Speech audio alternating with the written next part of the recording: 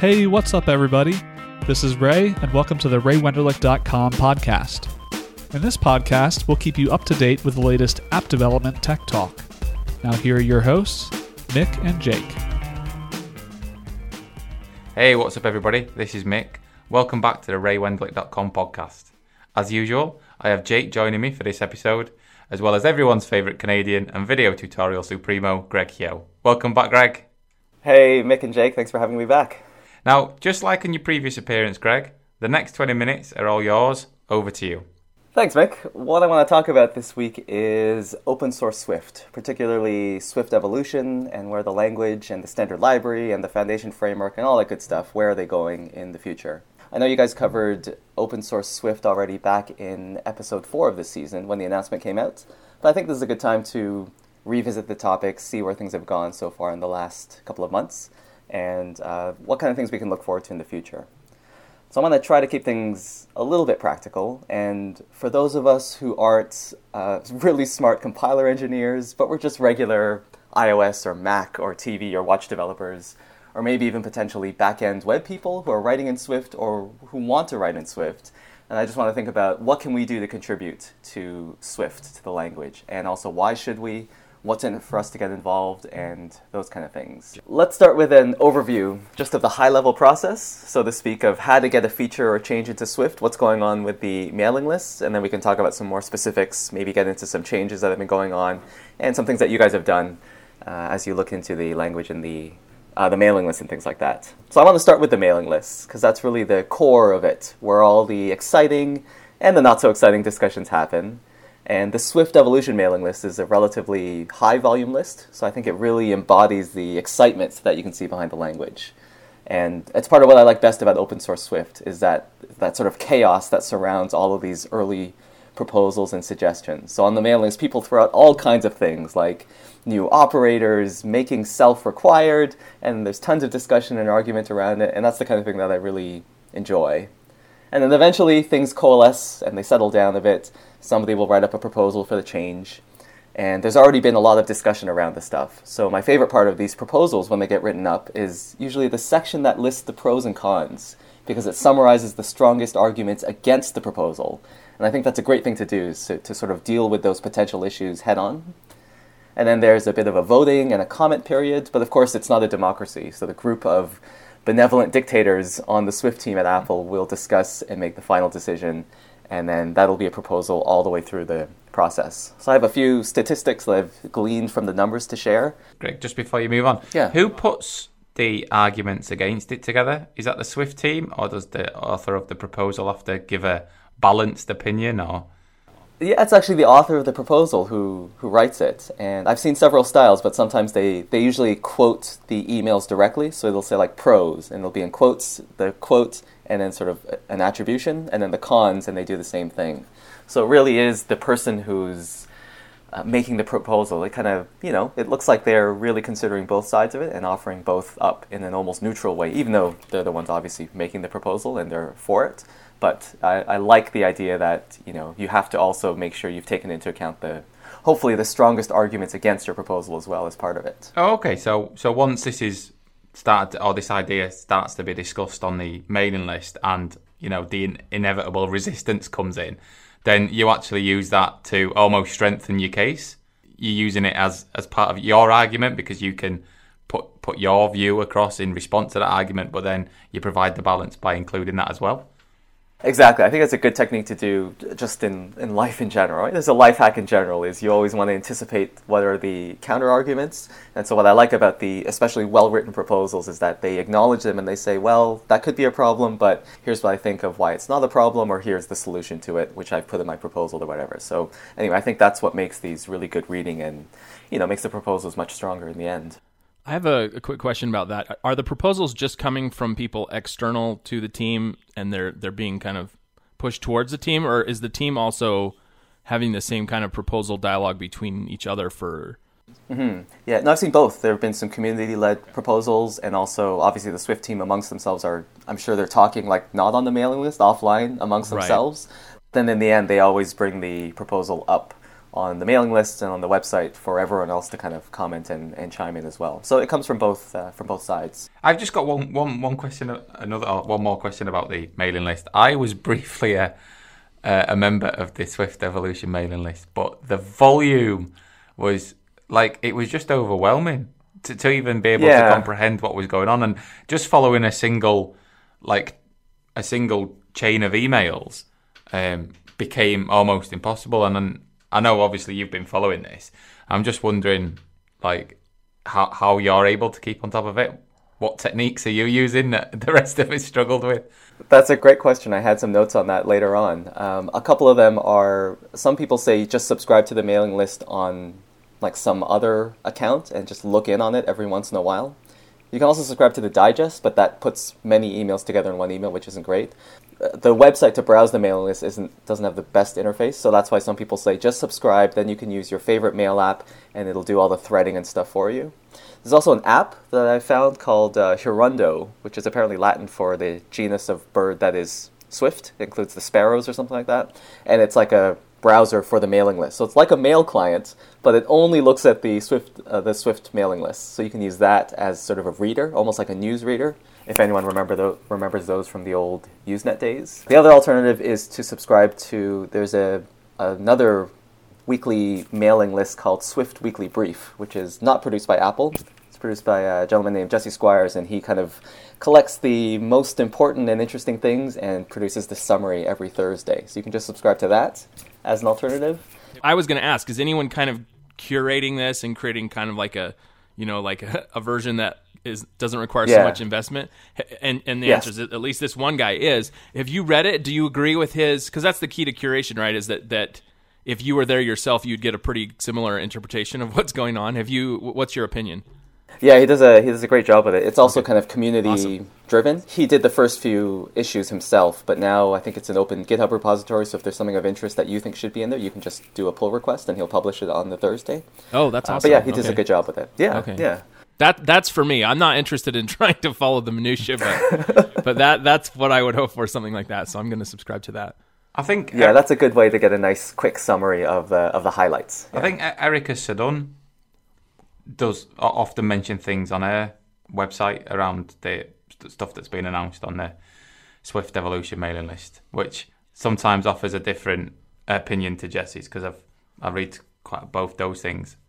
Yeah, there's also Swift Sandbox. I think they may have renamed themselves, but that's another one of those weekly mailing lists, and they have a section about sort of what's new and what's cool on the Swift Evolution mailing list. That's another way to keep track. And I was going to say the final thing is there's the Swift Evolution Announce mailing list, which is lower volume and only will email when there's like a proposal to look at, or something has been accepted or something has been rejected. So if you're like, I don't care as much about the minutiae, the actual discussion, I just want to know, hey, there's a new proposal, then this is an official Apple Swift mailing list, and it's just an announced list, so it's much lower volume if that's what you're looking for. So do you think that Apple chose the right medium based on the fact that there's a mailing list that actually just creates a mailing list, and there's a dedicated app for reading a mailing list, all within weeks of that mailing list being opened up? It's like, this seems like a problem that shouldn't need solving, especially if you're wanting sort of such huge community participation, that maybe email isn't the best medium for that. Yeah, it is the classic way to do it. Everybody knows email, everybody has email, so a mailing list is the traditional way to do things in open source. I don't know if a web forum would be better and we'd all have to sign up for that, kind of like the Apple developer forums. I don't know if that would be better. That would certainly be a nicer interface. I actually just heard about someone made an iOS app to also browse the forums. I haven't looked at it yet, but maybe I'll try to find a link to that. But I don't know, it's a low-tech solution, but I guess the benefit of, like people say, everything should be plain text. Because if it's plain text, you can use any editor, any whatever that you want to deal with it. So it's nice that a mailing list is kind of like that, low-tech, but that means that you could have a website for it, you can have an app for it, and you can write filters for it and so on. So I don't know, that's kind of where we are at the state of the technology for large discussions, unfortunately, I think. Let me talk about some quick stats on some of the proposals that have come in. So there are 39 proposals right now, or total proposals have come through so far. So only in, December, January, we're mid-February, so that's only within 10 weeks or so. It's pretty good. 39 proposals. 9 of them have been accepted for Swift 3. 8 of them accepted for Swift 2.2. 2 rejected, and then 20 of them are still sort of pending. They're either being revised, or they're being voted on, or for comments. So there's definitely been a large number of these that have already gone through the full process and that have made it into the language already. Can you give us some examples of both what's going into 2.2 and what's going into 3? Yeah, the 2.2 ones have been, I think, relatively minor things. There's some cool stuff in there. One would be tuple comparisons, for example. If you have a simple tuple, like 2 strings or a string and an int or something like that, and you want to compare them, then right now you cannot do that because it's like, it doesn't conform to equatable, it doesn't know how to do it, but they've added this feature where tuples up to an arity of 6. So if you have a tuple of 6 or fewer things inside there, and the types match, so if you have a tuple of 2 strings, you can just do equals equals another tuple of 2 strings, and it'll do the comparison. So it kind of writes it for you, which is kind of nice because probably people won't have tuples of 50 items, so there's built-in comparison for that. Another thing is safer use of selectors. So in Objective-C, we had to do sort of @selector, and you would give the name of the method that you wanted to refer to. And eventually, I think we got some type checking, right? If you had a selector and you just made up some name, I think it would give you a compiler warning saying, I don't think there's such a selector, so you better be careful. Is that right? Is my memory serving me right there? I think as long as you specified a container to look within, because obviously you can specify a selector without, say, passing self, and then it would just work its way up the responder chain. But I think if you pass self and then there wasn't a selector with that name, you'll get some type checking, if I remember correctly. Okay. It's been a long time since I've done any Objective-C. I know, any Objective-C. I know, me too. So that's one of the things in Swift 2.2 is selectors are string literal convertibles. So if you have a selector in Swift, you can just do open quotes and just say the name of it, and that's it. So there's absolutely no checking because it's just a string. And so they've added this new hash selector to the language, and that will let you name a selector properly with the object and the method, and it will be able to do checking for you later on. So that's a example of a nice little safety feature that's coming in Swift 2.2. Swift 3 is a little bit larger changes maybe to the language. I think the most discussed ones were things that they're removing. Things like you can't have var in your function parameters anymore. Function parameters are usually constant. They're like let by default, but you could put var in front and then you could mutate them later on. But that was a little confusing because people thought they were like in-out parameters. Are they references? So that's out. The plus and minus increment and decrement operators are out. C-style for loops are out. So there are much bigger changes coming in Swift 3 in terms of sort of the fundamentals of the language. So again, if you look at the Swift Evolution website on GitHub, there's this list. It's almost like a nice little roadmap saying, here's what's coming in Swift 2.2, here's what's coming in Swift 3. But it looks like it's the usual things. They want to remove things, make the language cleaner, and make the language safer, as is always, I think, what the Swift team wants.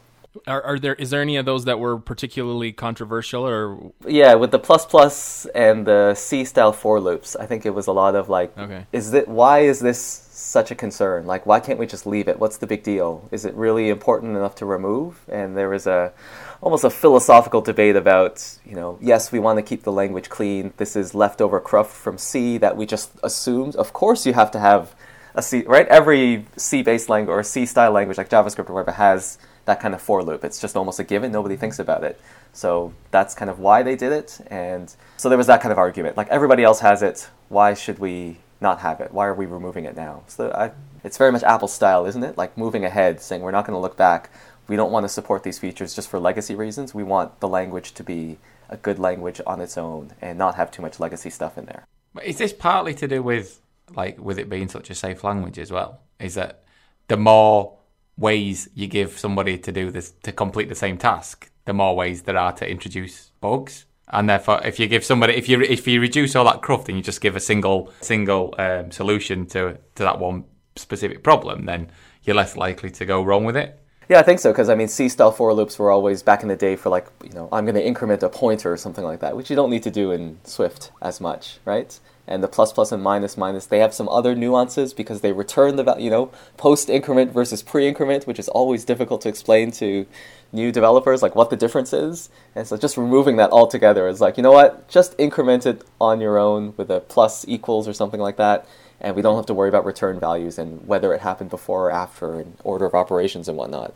So I think it really does, like you said, Mick, kind of simplify it and say, here's the way to do it, eliminating side effects and older styles of code with, say, C-style for loops and saying, no, let's use ranges and things like that. So yeah, I think that's the general direction of things. So those are some of the changes that are coming up that I think we should look at. I also wanted to talk a little bit about a couple of things. One was also, if you're just a regular iOS developer or something like that, and you're like, okay, the language is going to change, that's kind of beyond my understanding or something like that.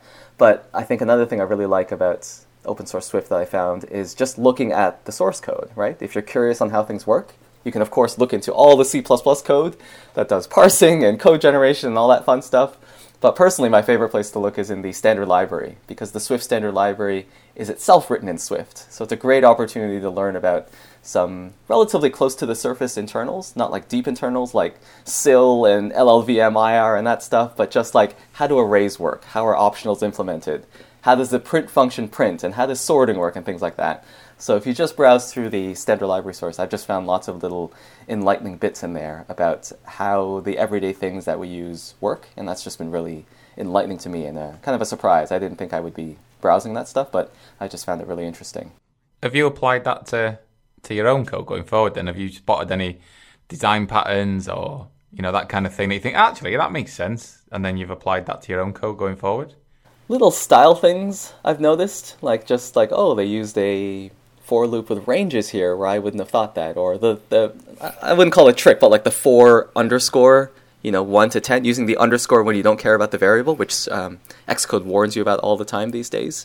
But that kind of thing. I'm like, oh, I don't usually do that, but I should do that more. And sorting algorithms was the big one. I was talking to somebody about, what a good sorting algorithm is, and I was like, maybe I'll see how Swift does it. And that led to a whole rabbit hole about, comparing sorting algorithms. I read an academic paper on how it works and everything. So that was definitely, I wouldn't say something that I would apply in my own life because, we don't write very many sorting algorithms. But just as a general understanding thing, it was just really neat to be able to see that kind of thing live in the code. We are almost out of time, Greg. Did you have anything else you wanted to tell us about Swift Evolution before we wrap up? I did. I just wanted to give a sort of what's in it for me and say that there are changes going on in the language that are going to affect us directly as developers running Swift. So I'd say at the very least, you should subscribe to the Swift Evolution Announce list. You can look at the roadmap of changes. And there was a really good blog post by Kurt Clifton. And I just want to quote the end of his post. He says, "We need to step up and be part of the community. Otherwise, we may find that we're developing with a language that doesn't work for our needs." So we have a really good opportunity to be involved with this language that we're using day to day in our jobs. And I think it's important to be as involved as you think you can stand, at least keeping track of the changes, and at most, submitting proposals and voting on things if that's what you're interested in. Thanks a lot, Greg. I appreciate all that. There was some really good stuff for me. I'm definitely going to subscribe. I think I already am subscribed to one of those digests, but I'm going to pay closer attention to what's in it. Before we move on to Mick, we're going to take a quick break and hear about our sponsor for this episode. Hired is the platform for the best iOS developer jobs. Candidates registered with Hired receive an average of 5 offers on the platform, all from a single application. Companies looking to hire include Facebook, Uber, and Stripe. With Hired, you get job offers and salary and/or equity before you interview, so you don't have to waste your time interviewing for jobs you might not end up wanting. And of course, it's totally free to use. Plus for you, our listeners, you will receive a $2,000 bonus from Hired if you find a job through their platform, just for signing up using the show's exclusive link, hired.com/Ray. Thanks again to Hired for sponsoring this episode of the RayWenderlich.com podcast. All right, Mick, the floor is yours. This episode, I wanted to talk about something that I've been following closely, probably as closely as Greg's been following the Swift Evolution mailing list. Something that kicked off a little over a year ago by a chap named Felix Kraus. I hope I'm pronouncing that correctly. And that's Fastlane, We were due to talk about this on a previous episode, but then obviously we had the big pass announcement, and we felt that we needed to discuss that first. Now, for anybody that doesn't know what fastlane is, imagine that I said to you, I can give you a tool that could, when you are ready, bump your build version, commit any changes that are waiting to be committed, run your tests, and if they complete, build and sign an IPA, generate a change log from your commit messages, create and upload a GitHub release, upload to Hockey, and then ping you on Slack to tell you that's all been done. And this is all from a single command that you're running terminal. That's exactly what fastlane is, but it's not just confined to those few examples that I gave you there. There is a wealth of tools that come with fastlane, because fastlane is kind of an umbrella term over this series of tools that you can pull together using fastlane to automate basically anything beyond the point when you finish coding in your project. So it will manage all your certificates, all your provisioning profiles for you, takes the hassle out of that. They even provide you with a plugin that you can install into Xcode, which disables the fix-it button that Xcode gives you, so you're not even tempted to let Xcode do anything because this does it all for you and does it in a proper way. It can automate taking screenshots. It will even, if you localize your app, it will even change the simulator language to each language that you've localized for and retake all your screenshots for you. It can frame those screenshots, those little screenshots that you get on the App Store. It's kind of like you see the outer skin of the iPhone and it's got some text at the top. It will produce all those for you.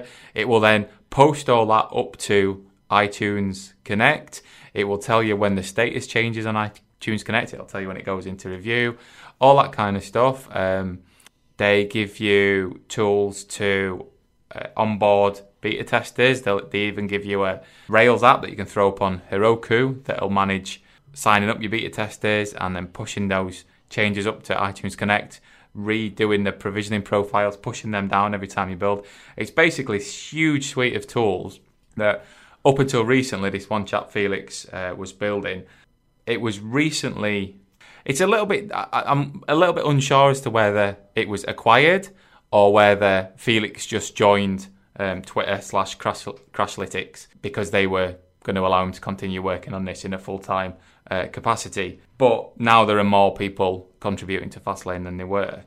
But, I mean, that's basically an overview. I mean, have you guys heard of Fastlane? I know we've had a tutorial on the site about it.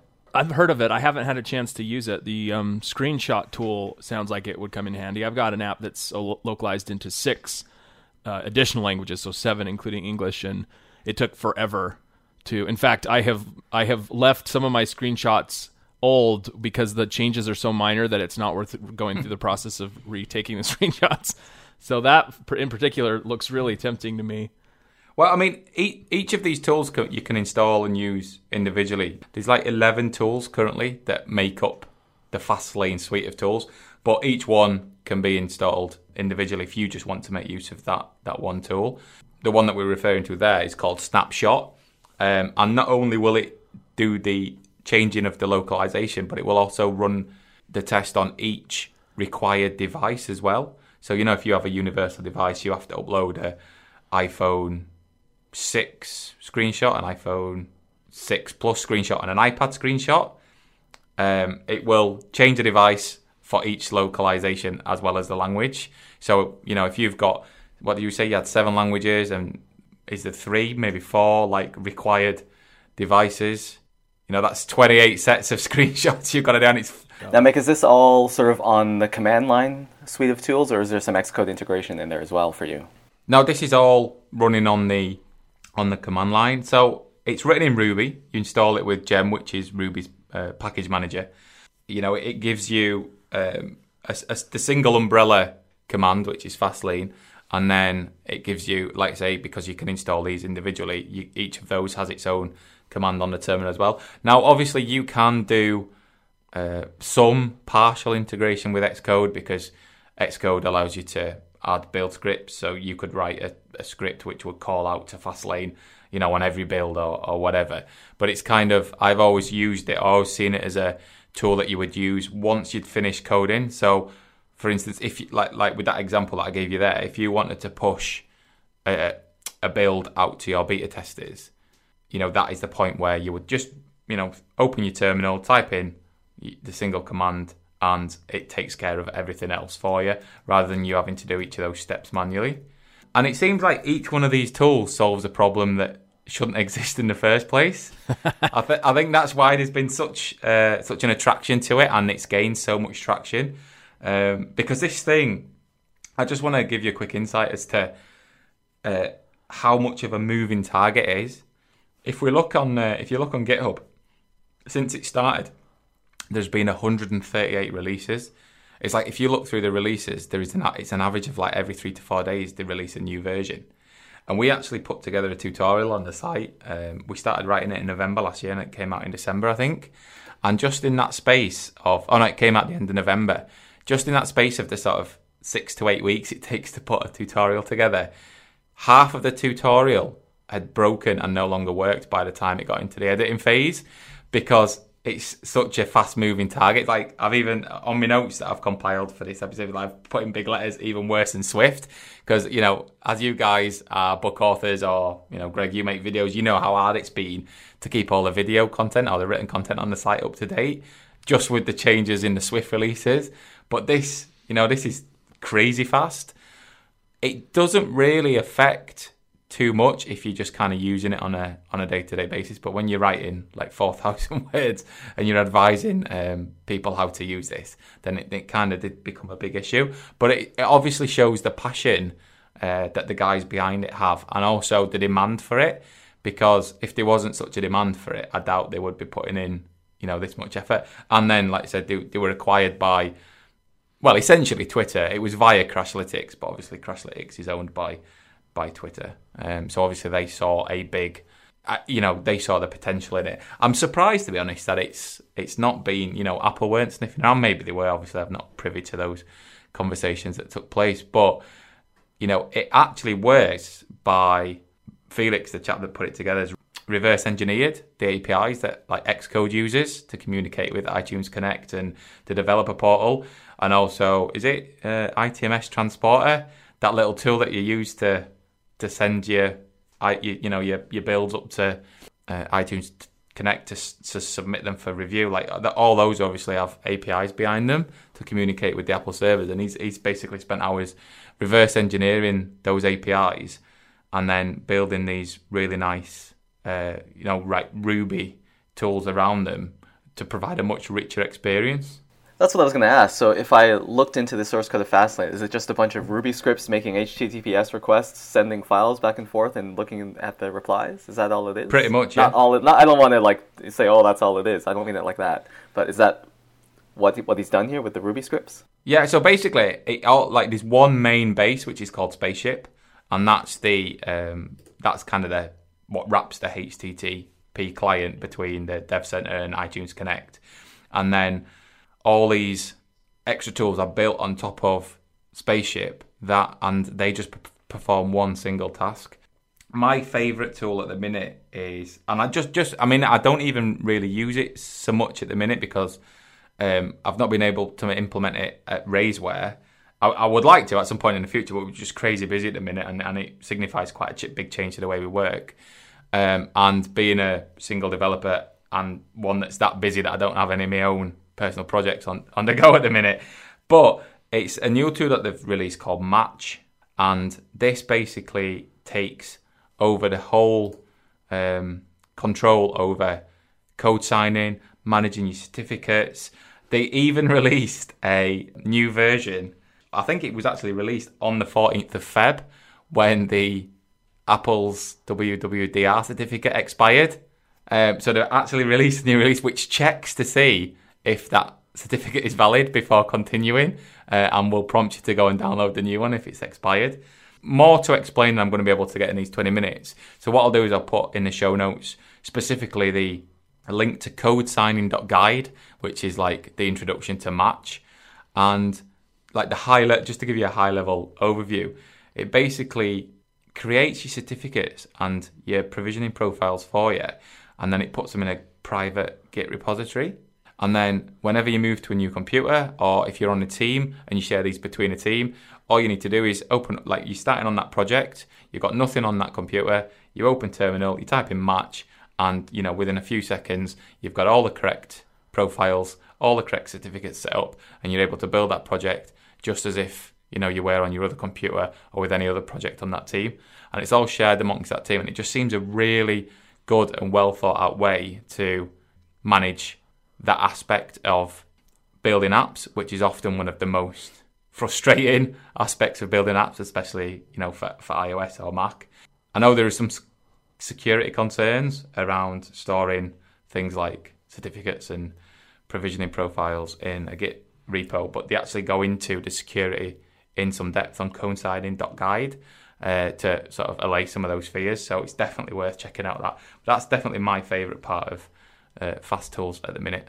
How does it interact with the built-in code citing that's in that, like the provisioning that Xcode manages automatically? Does it just sidestep that and create like a parallel chain and just use that instead, or does it try and interact with that? No, well, it doesn't use anything. So it's using underneath Xcode. Obviously, Xcode is using the same API, same HTTP requests as Match is using, but they actually sort of tell you not to use anything within Xcode. And like I said earlier, they actually provide a plugin which disables that. Like sometimes it'll go, there's no provisioning profile found, and then there's that little fix it button, and then you would click it, and then it would go off to ITC or the dev portal and generate the necessary stuff. It actually disables that, so you can't click it. Again, I'll put some links in the show notes, but if you go up to their GitHub repository, they have an examples. So Fastlane is its own, it's not a company. Like you have on GitHub where you can have many organization. And under there, they've got an examples repo, and they show you how certain companies are using Fastlane. And these are, well-known companies like Wikipedia, Artsy, Mozilla, and they even have all the files that they've set up on there. So you can actually go in and see how these different teams are using Fastlane. So that's one really good way to learn. But if you did want to understand more about things like code signing and provisioning, Ruby is a really easy language to pick up, especially like if you're coming from a Swift background. So you could dig into the code and have a good look around. But one of the things that Match does is the first thing that there's a command that you can pass Match called nuke, and that will basically go into your keychain and go into iTunes Connect and the dev portal and just clear everything out, so you have got nothing in any of those places. And then you, because like I say, can go in and init a new GitHub repo to store for that specific app, and it does it on the bundle identifier, and then it will manage it from there on. And anytime you sort of initialize it, it will update the provisioning profile. So, for instance, if you use one of the other tools to onboard a new beta tester, then obviously their device needs to be in that provisioning profile. It takes care of all that for you. You're not having to worry about doing anything like that. And it even shows you how to set up the specific build settings in Xcode to be able to use this. So everything is on there. It's all on the README. It's all on codesigning.guide.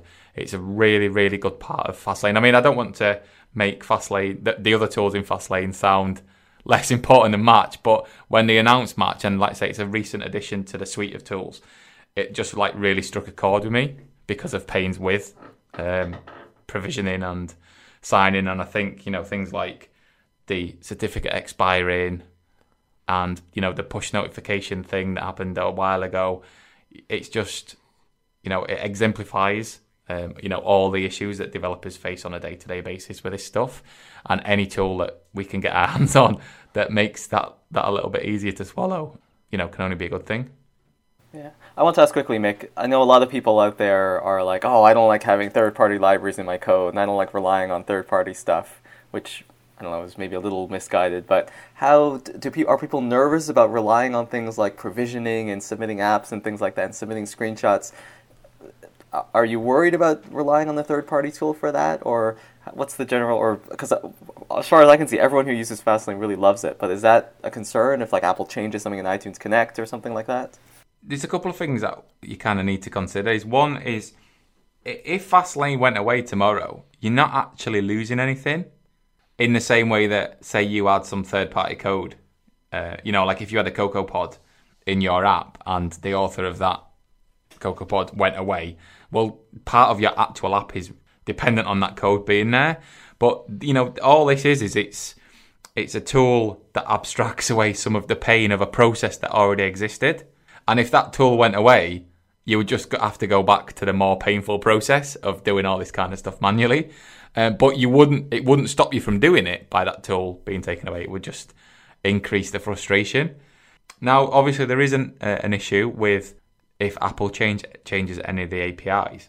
But as far as I see it, they can only do that on a major Xcode update, and they would still need to run all previous versions of that API concurrently until they were sure that everyone that uses Xcode is using the latest version, by which point I would have expected at the pace these guys move in maintaining and updating Fastlane to have already reverse engineered the changes that Apple make. Because what you got to remember is this is built on the same stuff that Xcode is using to communicate with iTunes Connect and the developer portal. So they can't just change it on a whim because it would just break everybody's Xcode installation. The iFreaks podcast that I listen to from time to time had Felix on, and they talked to him about how amazed they were because one of the hosts on that, Andrew Manson, he committed a patch or something to one of the Fastlane tools, and he said it was like a day or two in between when he submitted it and when he got a response from Felix. So he was impressed by how quickly, and obviously his life could change. I mean, this is, it depends on whoever's maintaining the project. That could change, but apparently right now he moves amazingly fast. So he moved amazingly fast when it was his part-time project, and now he works somewhere that is employing him to work on this full-time. So you can just imagine. I mean, the only concern out of all this stuff is that he burns himself out, which we've seen before. And I'm hoping that because there are now more people committing to Fastlane than it was when it was just one guy, then that kind of you would hope that kind of relieves some of the stress and pressure on Felix to continue at the pace that he was when he was working on his own.